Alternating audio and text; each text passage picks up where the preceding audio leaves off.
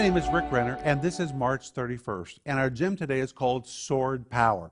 And it's based on Ephesians 6, verse 17, where the Apostle Paul says, "Take the sword of the Spirit, which is the Word of God." Paul says the Word of God is like a sword that the Spirit gives to us. That word sword describes the very small stabbing sword of a Roman soldier. A Roman soldier had different kinds of swords. They had very long swords, very heavy swords, but this describes a short sword used for stabbing. They understood that a 2-inch penetration was all that was needed to kill an adversary, and that's the word that is used here. Which means when you're dealing with the enemy, you don't have to have pages and pages of promises and prophecies. All you need is one small word from God. One word from the Spirit has the power to deal a fatal blow to your opponent.